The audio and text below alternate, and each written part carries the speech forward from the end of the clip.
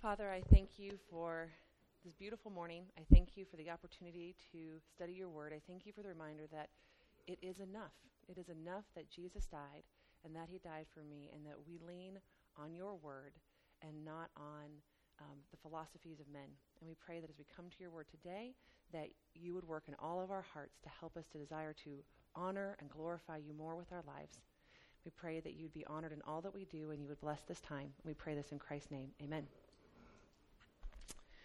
Good morning. I'm excited to be back with you all. It's been a while since I've been teaching, but we have been in such capable hands. I actually kind of didn't want to follow up Eric. I'm like, oh, here we go. I have to follow that because he did such an excellent job. But I want to thank Eric and Dan and Christy and Sarah and Laura for the excellent job they did in teaching us, and what a blessing it has been to be studying the Word with them. And so as we come to study today, as always, I like us to review. I like us to remember where we've been, where we're going. And so if you've been with us, we started in 2017. Doesn't that sound like a long time ago? In this study, it's a 2-year study. And before we even review, I just want to encourage you to finish strong. We only have 4 lessons left, right? 4 lessons left. We are at the end, and it is a very good ending. Or like I like to think about it, really, this is kind of the prologue of history, right? But it's the end of the word that we have, and so don't miss out. After you've done all this work, don't miss out. And if you have some people in your small groups or people who've been hit and miss, encourage them to come back, because it's going to be a wonderful conclusion, as only God can do with God's story. So we started in Genesis. God created a perfect world, remember? And we were all in, I think my kids have a book that says everybody and everyone knew how good God was in the very good beginning. But then quickly we fell. Quickly we sinned, right? And so we started looking for that promised serpent crusher in Genesis 3:15, the one who's going to come and who's going to reverse the curse. And then I'm just going to quickly review the covenants. We saw that serpent crusher was going to come through the Abrahamic covenant, right? He's going to be a seed of Abraham, and he is going to bless the whole world. And we learned that he is going to come from the tribe of Judah, and he's going to be a king. And then we were given the Mosaic covenant, or Israel was given the Mosaic covenant. And that showed us the character of God. It showed us what it means to be in relationship to him and to live under his rule. And it showed us how holy he was, and it pointed us to the need for one who could make us right with God, right? Because we can't keep the law. And then God gave us the Davidic covenant, right? Where he showed that God put all of his eggs in one basket, right? We said the Davidic covenant was the one to rule them all, that there's going to be one righteous king, one ruler who's coming, the seed of Abraham, the seed of Judah, and now the seed of David. And when this one comes, and when this one rules, he will bring blessing to the whole world, and there will be peace, and the curse will be reversed, right? And that, we kind of ended the Old Testament longing for and looking for the king who was to come. And that brought us to the New Testament, and we saw that he came in Matthew, right? The king came, and he authenticated his ministry with his teaching and with his miracles, but he was rejected, and he was crucified, but he rose again, remember? And because of that rejection, we said that the kingdom was inaugurated, but we are not enjoying it in its full sense right now, right? We still live in a fallen world. The curse is not reversed yet. Christ has ascended to heaven, but he is coming again. And so then we said, for this time where we're waiting for his second coming and the full consummation of the kingdom, what is happening? Well, we are now in what we call the church age, and that took us to the book of Acts. And in Acts 1:8, we were told that the apostles were given the charge, and it was given eventually to the whole church, that we were supposed to take the gospel, that be witnesses to his resurrection and spread it from Jerusalem and Judea and Samaria and the ends of the earth, right? And that's what we see coming out in the book of Acts, right? First, it started with the Jewish people, and then Peter had the vision, right, of the animals coming down on the cloud, and that this is supposed to go to the Gentiles too. And then Paul becomes the apostle to the Gentiles, and he goes and he spreads the church through the known world, right? He goes and plants churches all over the Roman Empire, and the gospel now is spreading. And we said, as we looked at these letters, we called them letters to live by. We're the church, we're spreading the gospel, and how are we to live as we wait for Christ's return? And so I just want us to take a moment and think about the church, right? In this time and in this period, this is the means that God is working through. God is building his church, it is the bride of Christ, and what is the purpose of the church in redemptive history? And I'm just going to go through bullet points kind of quickly here, but just start with a few verses pointing out what is the purpose of the church. So start with me in 1 Peter 2:9. In 1 Peter 2:9, we read, "But you are a chosen race, a royal priesthood, a holy nation, a people for his own possession, that you may proclaim the excellencies of him who called you out of darkness into his marvelous light. Once you were not a people, but now you are God's people. Once you had not received mercy, but now you have received mercy. That description of a royal priesthood, that's how God had described Israel. But remember, Israel has rejected him in unbelief. And now we are taking up that mantle. We are to be sharing the gospel. We are this holy priesthood. We are the chosen race. And we are to be doing what as that priesthood? Proclaiming the excellencies of God. So what is the church to do? We are to proclaim the excellencies of God. Then, I'm not going to read all these verses, but I will give you all the references. In Ephesians 2:14 through 22, which should be familiar to us with some of our Bible memory, we are to demonstrate the unity of the Jews and the Gentiles in one body, right? God is creating, we said in Luke, a new humanity, right? At that time, it was one of the greatest racial tensions you could have, but God is making them one in Christ, where there's neither Jew nor Greek, circumcised nor uncircumcised. There's slave or free. We're all in Christ. So he is making us one body. And then in Acts 1:8, Ephesians 6:19, Colossians 4:3 through 5, we are to serve as God's witnesses to the world. In light of Israel's failure, we are now the engine or the vehicle to proclaim the gospel. In 2 Peter 3:12, we are to hasten the coming of the day of the Lord. Did you notice on the lesson that when we obey, that actually hastens and causes God to come sooner? Right? If you think, I want God to come, obey. Obey. That hastens the coming of the Lord. 1 Timothy 3:15, we are to be a pillar and foundation of truth. We talked about that too in the lesson, how the world doesn't even know what's true anymore. But the church does, because we have the revealed word of God, and we are to be that pillar and foundation. In Ephesians 1:9 through 10, another verse to be memorized, we are at the beginning of God's plan to bring all things in heaven and on earth together in one head. F.F. Bruce says in his commentary, the church thus appears to be God's pilot scheme for the reconciled universe of the future, the mystery of God's will to be administered in the fullness of time when the things in heaven and the things on earth are brought together in Christ. That's something that the church is to do. We're a vehicle of. Ephesians 3:10, we are to reveal God's manifold wisdom to the rulers and the authorities, even in the heavenly realms. 1 Thessalonians 1:10, we are to wait for Christ's return. One commentator says, had the early church followers of Jesus not believed that he would return from heaven as a messianic Lord, Christianity would almost certainly not have come into existence. Belief in the return of Christ is what gave the resurrection its real significance by promising the realization of Christ's messianic rule on the plane of human history, right? So we have to wait for his return, and he's honored by that. 2 Timothy 2:12, we are to reign with Christ. We are to reign with Christ. Also Revelation 2:26 and 27. And finally, we are to judge the world and the angels, 1 Corinthians 6:2 through 3. And Paul reminds the Corinthians of that, drawing on what we learned in Daniel chapter 7, that one day we are going to rule with Christ, and we are going to judge the world and the angels. So that's what the church is doing. That is the purpose of the church. That is what we are all corporately a part of as part of the church. And so as we see church history, and we see history from the beginning, now moving forward, now we're coming to the close. And today in our lessons, we're coming to the end of the canon, right? Scripture is about to be complete. These are the last books that were written. And so Peter and John and Jude write these last books. And we're not going to be able to look at all of them. We're going to look primarily at 2 Peter and 2nd and 3rd John. Jude, really almost everything in Jude is in 2 Peter. They're incredibly parallel books. And so as the canon's closing, what is on the hearts of the leaders of the church? We can't know for sure because of church tradition, but John, we believe, is the last apostle to die, and Peter was one of the last. Okay, so many of the apostles have already died. Paul, most likely, and most commentators believe, has already died.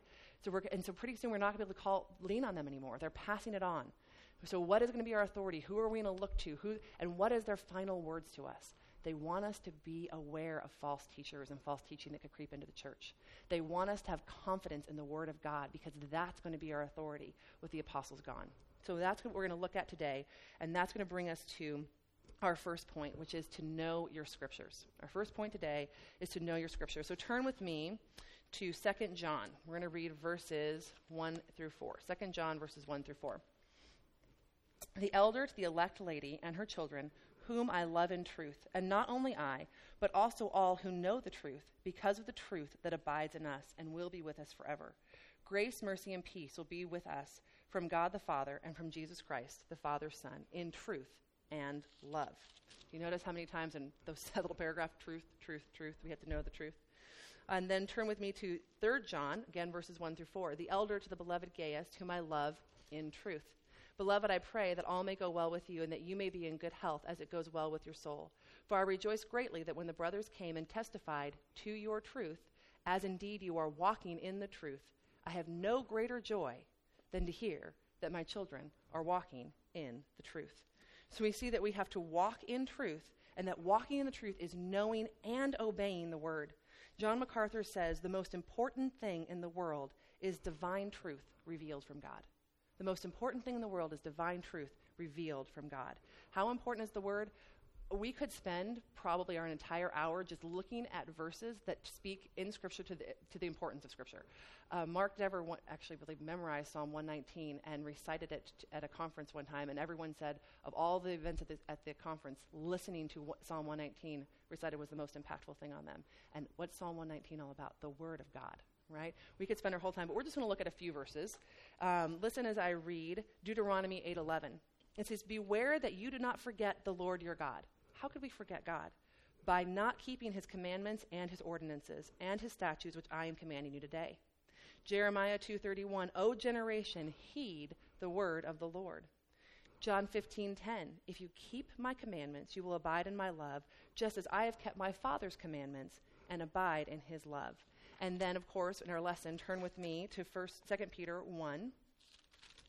And in 2 Peter 1, reread, and starting in verse 16, "For we did not follow cleverly devised myths when we made known to you the power and the coming of our Lord Jesus Christ, but we were eyewitnesses of his majesty. For when he received honor and glory from God the Father, and the voice that was borne to him by the majestic glory, 'This is my beloved Son with whom I am well pleased.' We ourselves heard this very voice borne from heaven, for we were with him on the holy mountain. And we have something more sure, the prophetic word to which you would do well to pay attention, as to a lamp shining in a dark place until the day dawns and the morning star rises in your hearts, knowing this, first of all, that no prophecy of Scripture comes from someone's own interpretation, for no prophecy was ever produced by the will of man, but men spoke from God as they were carried along by the Holy Spirit." What is this event that Peter is referencing? He's talking about Christ on the Mount of Transfiguration, right? Peter, James, and John were with Jesus on the Mount of Transfiguration, and they saw him and the glory that he's going to have in his kingdom when it's inaugurated. And what is Peter saying is more sure than the eyewitness account of that event is the Word of God. He's saying more sure than experience is the Word of God. John MacArthur says on this that Peter is ranking Scripture over experience. The prophetic word is more complete, more permanent, more authoritative than the experience of anyone. More specifically, the Word of God is a more reliable verification of the teaching about the person, atonement, and second coming of Christ than even the genuine first-hand experiences of the apostles themselves. And what is the emphasis of this text too? That Scripture is not from man.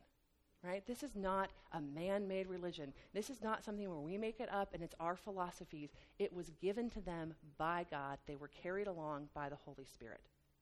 And finally, I'd like to read to you, since we're not going to read Psalm 119, a quote from Kevin DeYoung about Psalm 119, where he says, "According to this psalm, the word of God is the way of happiness, the way to avoid shame, the way of safety, and the way of good counsel. The word gives us strength and hope. It provides wisdom and shows us the way we should go. We are to delight, desire, and depend on the word. So how are we called to respond? We sing, speak, study, store up, obey, praise God for, and pray according to the word. This is the spiritual reaction that the Spirit should produce in us when we fully grasp all that the Bible teaches about itself." So how important is the Word of God? Hopefully that little survey and the study and the fact that we're here studying the Word of God, this is our authority. And why is Peter emphasizing this in 2 Peter right before he's going to talk to us about chapter 2? Like literally the next verse is, "But false teachers." You have to know the truth to know the error, right? When they teach people how to handle counterfeit, to recognize counterfeit money, they only ever handle real money. So that as soon as they see the counterfeit, they can identify it because they know what's real. We have to know the word. We have to be assured of its authority. We have to be assured of its truth. And that's what anchors and grounds us. That's what holds us steady. And that's what allows us to identify false teachers, which is our second point. Know your adversaries. You have to know the word, and we have to know your adversaries. So we'll just continue reading in 2 Peter, chapter 2, 1 through 3. But false prophets also arose among the people, just as there will be false teachers among you who will secretly bring in destructive heresies, even denying the master who bought them, bringing upon them swift destruction, and many will follow their sensuality, and because of them the way of truth will be blasphemed. And in their greed they will exploit you with false words. Their condemnation from long ago is not idle, and their destruction is not asleep. And then jump down with me to verse 10. In verse 10 it says, and especially those who indulge in the lust of defiling passion and despise authority, bold and willful, they do not tremble as they blaspheme the glorious ones. And then, and actually continues in this whole chapter. Look at verse 12. These, like irrational animals, creatures of instinct, born to be caught and destroyed, blaspheming about matters of which they are ignorant, will also be destroyed in their destruction, suffering wrong as the wage for their wrongdoing. They count it pleasure to revel in the daytime. They are blots and blemishes, reveling in their deceptions while they feast with you. They have eyes full of adultery, insatiable for sin. They entice unsteady souls. They have hearts trained in greed. Accursed children, forsaking the right way, they have gone astray. They have followed the way of Balaam. In verse 17, it says, these are waterless springs and mist driven by a storm. From them the gloom of utter darkness has been reserved. For speaking loud boasts of folly, they entice by sensual passions of the flesh those who are barely escaping from those who live in error. They promise them freedom, but they themselves are slaves of corruption. For whatever overcomes a person, to that he is enslaved. For if, after they have escaped the defilements of the world, through the knowledge of our Lord and Savior Jesus Christ, they are again entangled in them and overcome, the last state has become worse for them than the first. For it would have been better for them never to have known the way of righteousness than after knowing it to have turned back from the holy commandment delivered to them. So we see a list of characteristics and outcomes of false teachers. No specific heresy is really mentioned in 2 Peter, just this description of false teachers and what they will look like and what they will do. And so we see, one, that they're going to come from among us.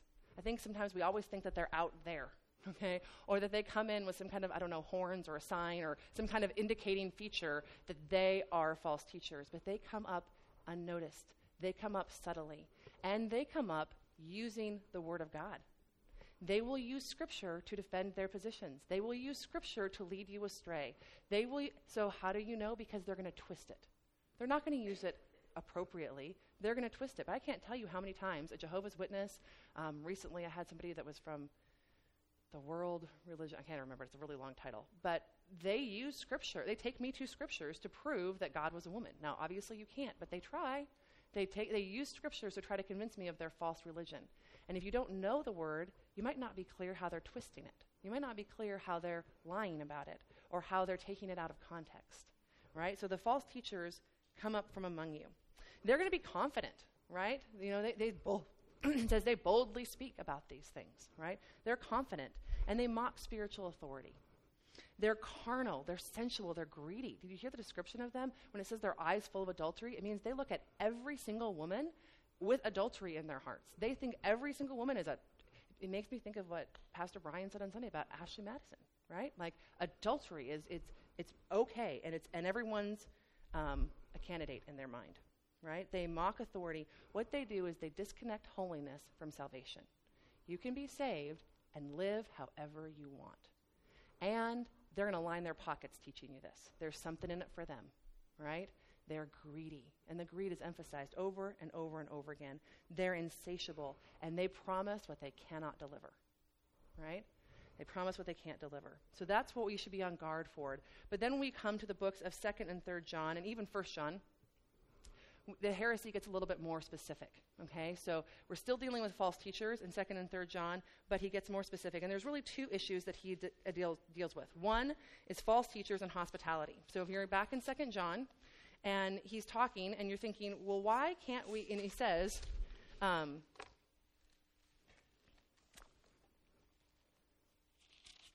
3rd John. He said, beloved, it's a faithful thing you do in all your efforts with these brothers who have testified your love. You will do well to send them on your journey. And we need to support. Okay, I'm sorry, I've lost my spot. Sorry. So if I come to you, where he says in 2nd or 3rd John that you are not to let them into your home. verse 10 in 2 John. I apologize. I lost my spot. So if anyone comes to you and does not bring this teaching, do not receive him into your house or give him any greeting, for whoever greets him takes part in his wicked work. Have you ever read that verse and thought, like, you're not even supposed to let, you're not even supposed to let an unbeliever come into your home? You're not supposed to open the door to the Mormons when they knock and want to witness to you. Like, we're not supposed to even greet them. Have you ever wondered what that meant? So in this era, in this culture, what was happening and what was normal was that every religion would send their missionaries out, okay? And they would all go door to door. And the way that you would support them by taking them in, you'd feed them, you'd provide for them, you'd give them shelter while they evangelize, your city, and then you'd give them the means to go to the next place. One commentator says of this, that devotees of various religions tramped the roads, extolling the virtues of the deity of their choice, and collecting subscriptions from the public. Thus a slave of the Syrian goddess has put on record how he traveled into the service of his lady, and at each journey brought back 70 bags. Okay? So what they're saying is, you have to be distinct from this. When you took these people in, it'd be like us putting a political candidate sign in our yard. Okay? So when I put a sign in my yard, with whatever candidate, I'm saying they represent my values. They're getting my vote. I support their platform. They represent me. I'm behind them. And maybe we have distinct differences, but when we put the sign in the yard, that's not what's communicated, right? What's communicated is, I support this. And so they're saying, we can't do that. We can't take in these false teachers, because Christians are supposed to be very hospitable, right? Because you are aiding in the work of false religion. So in our context today, when someone comes and knocks on your door and you share the gospel with them, you're not aiding in that work. When you have unbelievers into your home to share the gospel with them and you're not aiding in their work. You're not giving money to their cause. Does the difference make sense? So he's saying you can't participate in their work. And what you must do instead, because now the Christians are going out and they're evangelizing. He's saying you have to give hospitality to them, and you need to support their work, because we don't want unbelievers to be confused. We don't want unbelievers to support them and think, well, sometimes they would be like, I'm going to cover my bases with all the gods, right? All the false gods. We need to be distinct from that. And so there's Christian work that needs to be supported by Christians. And so that was the first heresy he was dealing with, that we need to not be associated with false teachers, but we need to support the truth. And we need to give our money and our time and our effort to that. And he commends Gaius as a great example of one who is doing that well. Then the second heresy that they're dealing with was denying the incarnation. It's basically a precursor to what becomes known as Gnosticism. It wasn't in its full-blown effect yet, but Gnosticism was coming on the scene. And what is Gnosticism? It is saying that the physical is evil and bad, and the spiritual is good. Why does that matter? There's a few ways that it plays out. One would be, if the physical is evil and bad, and the spiritual is what's good, you can go do whatever you want physically, because you're not touching the spirit. Go live immorally. Go do whatever you want in the body. It doesn't matter. The body's evil anyway. Have all this freedom that you want. The spirit's not going to get touched by that. It's still going to be okay. Or, flip it around, you have to persecute and destroy and treat your body horribly because it's evil, or you're trying to somehow stamp the wickedness out of it because it's so bad.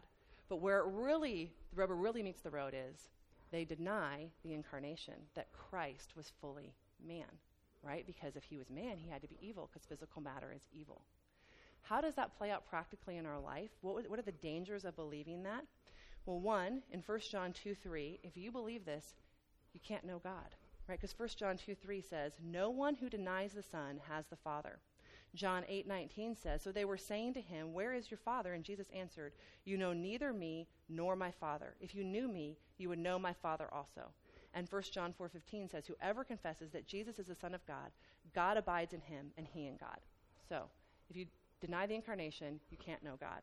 Secondly, you can't be saved, right? Hebrews 2:9, and according to the law, one may almost say, all things are cleansed with blood, and without the shedding of blood, there is no remission for sin. Pastor Brian said it so wonderfully on Sunday. Jesus had to be man to die. A spirit doesn't die. He had to be man to die for our sin and shed his blood. He had to be God so he could pay the infinite price that our sin cost, right?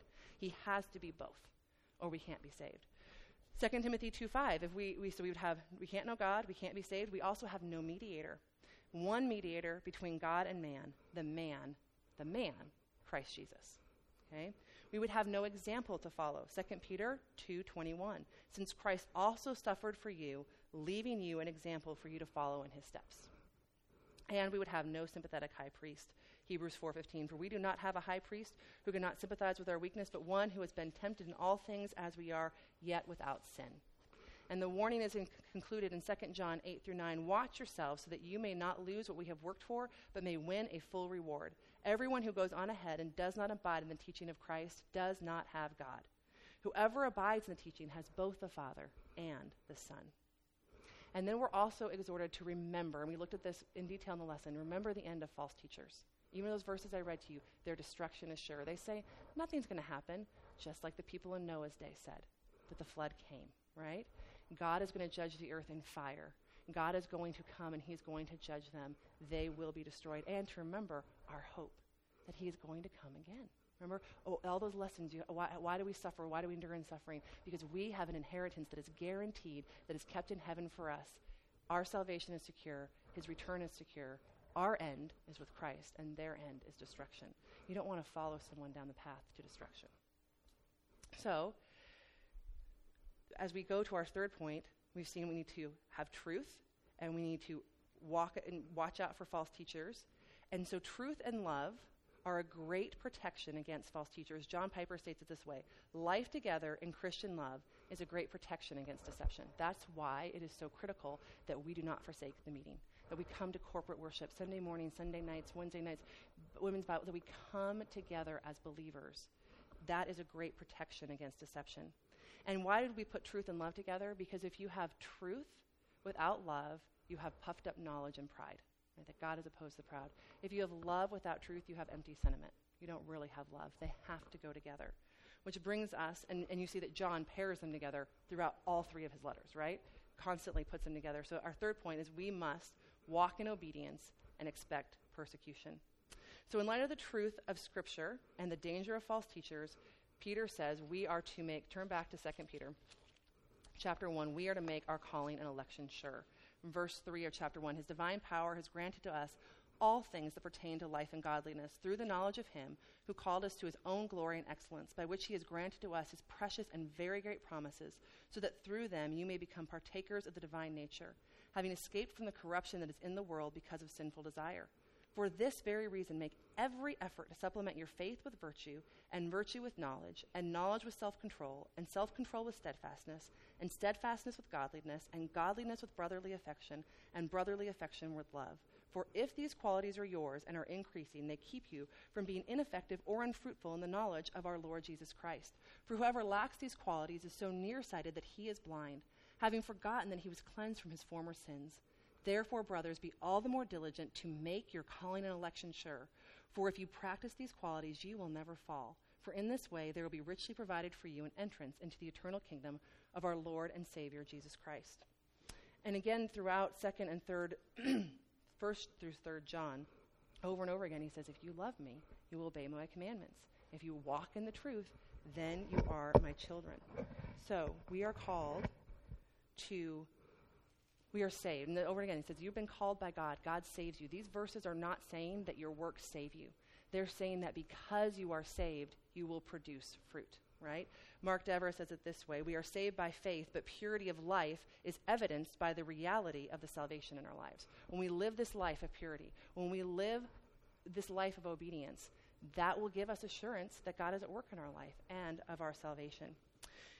Matthew 2:22 says, you shall love the Lord your God with all of your heart, with all of your mind, with all of your soul. This is the first and greatest commandment, and the second is like it: you shall love your neighbor as yourself. On these two commandments depend all the law and the prophets. The law and the prophets was a term for all of Scripture, right? When Jesus said it, there was only the Old Testament. All of Scripture hangs on loving God and loving man. So what is the connection between love and truth? John Stott says this: this is love, that we walk in obedience to his commands, and his command is that you walk in love. So if we are saved, we will love. If we love, we will obey. If we obey, we will have assurance of the work that God is doing in our life. You see how that all goes together? God saves. And then we love him, so we obey him. But we love him because he first loved us. It all is connected. Christian love and truth always are in perfect harmony with one another. Like I said, you can't have the one without the other. You don't have true love without truth, and truth without love is pride often. So it is when we are united in the truth of Scripture that's when true and meaningful fellowship can occur. That's why I love women's Bible study, because the fellowship and the friendship comes out of the study of the Word. C.S. Lewis says, though, because when we think about this, the emphasis often in John 2 is that we'd have unity, right? That when we love each other and we're walking the truth, we'd have unity. C.S. Lewis says that if you seek unity, you will find neither unity nor truth. But if you seek the light of truth, you will find unity and truth. And that's what happens with a lot of false teachers. In the name of unity, in the name of love, in the name of getting along, we're just going to ignore truth, right? We're going to find this one little slice of the pie we can agree on, and we're going to ignore all the rest of truth. And that's where many religions and many churches compromise, because in the name of unity, we're not going to care, or in the name of loving them. This is harsh. It's harsh to say. I mean, can you imagine today, Peter called these people unreasoning animals. Can you imagine saying that and not being absolutely... If you ever said that on a social media site, get off. Our world can't handle that kind of truth, right? So truth and unity is the product of love and truth going together. You can't flip it. When you pursue truth, then in God's word and in the truth, that's what brings us together. That's what holds us together. As we love in the truth, that's how unity is produced. And we flip it on its head and we seek unity at the expense of love and truth.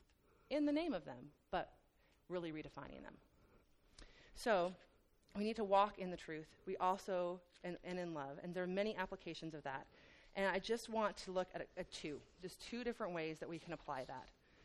If we want to walk in truth and we want to walk in love, we can't do that without study and planning. And that really came clear even in our discussion in my small group this morning, that you have to plan and study. Martin Lloyd-Jones says this. He said, "I defy you to read the life of any saint that has ever adorned the life of the church without seeing at once that the greatest characteristic in the life of that saint was discipline and order. Invariably, it is the universal characteristic of all the outstanding men and women of God. Read about Henry Martin, David Brainerd, Jonathan Edwards, the brothers Wesley and Whitfield. Read their journals. It does not matter what branch of the church they belong to, it does not matter what branch of the church they belong to. They have all disciplined their lives and have insisted upon the need for this, and obviously it is something that is thoroughly scriptural and absolutely essential." It comes back to discipline and order. So, what is the greatest threat to our discipline and order? It's our time management. And really, I want to talk about our discretionary time. We all have to work, right?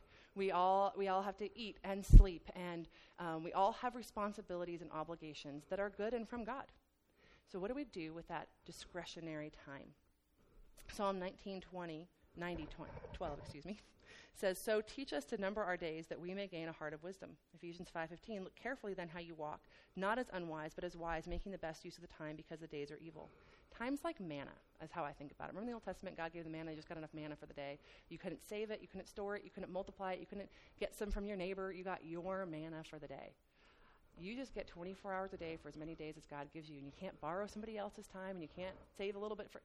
that's all you get, and when it's gone, it's gone. There's no retirement plan for time, right? There's just the time, it's finite, right? And so what are we doing?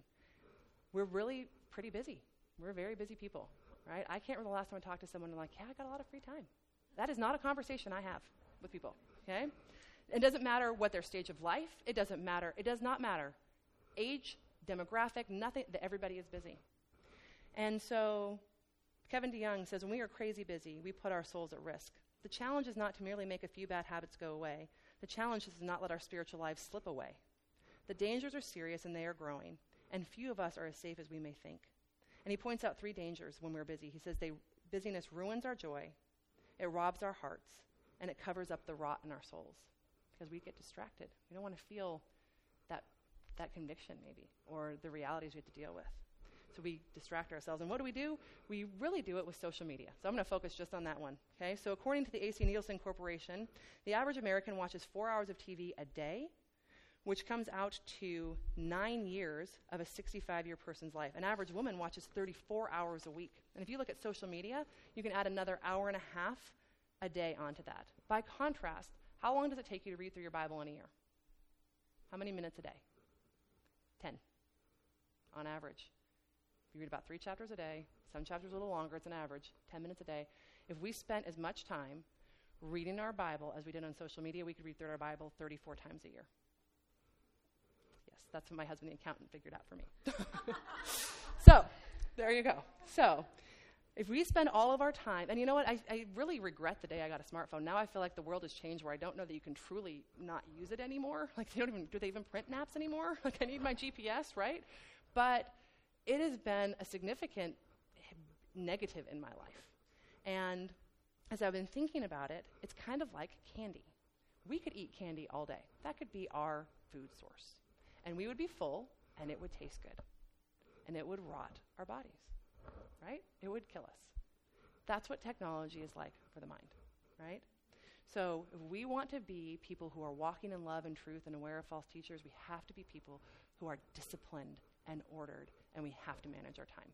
And that's just, that could be a whole conference, right? That's just a little piece of the pie. The second thing we need to do, and that John says over and over again, he says, I testify that Gaius did this, and I testify that Demetrius did this, and then I heard of the testimony of your love for the saints from the missionaries who come back to John. John is commending them for what they did. He testifies about the good works of these people. He commends them. And as we're looking to love others, what do you see first when you look at your husband, your parents? I really notice this with my kids, siblings, your people at church, your best friends, the people you minister with, people you work with. Do you first see the problems? Do you first see where they fail you? Do you first see the negativity? Do you first see those sin issues, right? If they were to describe you, would they describe you as somebody who builds them up in their faith? Or are we always more aware of sin than of grace? Look how John's always pointing out the testimony gave us of how you loved these people and how they're testifying of your love and how Demetrius is able to be and you see that throughout all the epistles. There's often the apostles are often recommending and commending people to each other. And this isn't to build up their pride, because who does the work? Christ does the work. And Christ is the one who accomplishes this. But there is encouragement in that. So let's be like that, and let's look for the term we often use in Christian circles is evidences of grace. Evidence that God is at work in your life. Evidence that God is at work in the church. And what are evidences of grace? The fruit of the Spirit, Galatians 5:22-23. When you see love, joy, peace, patience, kindness, goodness, gentleness, faithfulness, self-control coming out of someone's life, that's the fruit of the Spirit. That's evidence of grace. When you see someone using their spiritual gifts, when you see them serving the church, using their administrative gift in singing, teaching, gifts of service, especially the behind administration, giving, hospitality, there's long lists of them. Romans 12:6-8, 1 Corinthians 12:8-10. And some people have a really hard time identifying their gifts. Point out that you see that they're good at that. Point out how that's building up the body. Do you see someone suffering for Christ? Suffering for Christ, Colossians 1:24. There's lots of them. When you suffer for Christ, that's an evidence of grace in your life. What about killing sin in your life? Romans 6:1-2, Romans 8:13. When we are actively, if you see someone getting victory over a sin in their life, that's God at work in their life. Encourage that. Hospitality. Are you friendly or are you hospitable? There's a difference, right? And it's not bad to be friendly, but it doesn't mean you're hospitable. It doesn't mean that you've brought someone into your life and you've brought them into your home and that your home is open and people know that. We had friends in California and they never locked their doors because whether they were home or not, their home was available. My sister literally went and threw a 4th of July party at their house when we were in college because they had nowhere else to go with a whole bunch of people from church with their full blessing, cleaned it all up, left, and was like, thanks, because they had that kind of relationship and that's exactly what we want our home for. It's always for God and God's use. And you could come any time of day, anytime. You could pop in no matter what they were doing, whether, like I said, whether they were home or not. That's hospitality. And Peter says in 1 Peter 4:9, we're supposed to do it without grumbling. Because hospitality is exhausting. My parents are amazing at hospitality, to the point that, like, my uncle, he lived in Coeur d'Alene, Idaho. We lived in Bozeman, and so if you're driving most places, the freeway would take you past each other, and he would tell people, oh, you can go stay at Vanessa's house, and never even tell my mom he sent him. People would knock on the door, Peter sent us. I'd be like, come on in. We didn't even have a guest room, really, but she just kicked me out of my room, and it always worked, right? So be hospitable. Do you have a desire for the word? Matthew 5:6, Deuteronomy 8:3. If you desire and long for and want the word in your life, that's evidence of grace. Do you love the church? Ephesians 4:16. That's evidences of grace. And we can't do this unless we're abiding in Christ's love. In 1 Peter 1, he talks about that over and over again. And so as we close, I just want to give us a quick warning. We've been studying the word for a long time, right? We've been doing this study for a long time. And John Stott says, revelation carries with it responsibility. And the clearer the revelation, the greater the responsibility to believe it and obey it. Okay? I heard a great definition of complacency. Complacency is being comfortable with danger. When we see danger, we're supposed to be alert, aware. Like if the fire alarm went off, we're not supposed to be like, we're supposed to get out of the building, right? We're supposed to be concerned. But when we are comfortable with having knowledge without application, we're in a really, really dangerous place spiritually. John MacArthur says spiritual growth is unrelated to the amount of theological information believers know. Some Christians have an adequate or even exceptional amount of biblical and theological knowledge, and yet are shockingly immature spiritually. That is a dangerous position to be in, because the more biblical information one receives but does not apply, the more deceived he becomes about his own spiritual condition. If you just take in the word and don't apply it, you deceive yourself, and you don't even know your own spiritual condition. It is dangerous to be indifferent to salvation's call. And so the question that we leave with as we study the word is, are we going to be diligent to pursue the word of God and obey it? Right? Because if you know the truth, if you walk in the truth, you're walking in love, and if you're walking in love, you're obeying. It's all connected, right? So, with that, the warning from Peter and John, know the word, be grounded in it, beware of false teachers, walk in truth and love. With that, we're going to be going into Revelation next week, the end. The canon's going to close. So, 4 more lessons, finish strong, and I want to close with Jude, the benediction that he has at the end. It says, "Now to him who is able to keep you from stumbling, and to present you blameless before the presence of his glory with great joy, to the only God our Savior, through Jesus Christ our Lord, be glory, majesty, dominion, and authority before all time, and now and forever. Amen."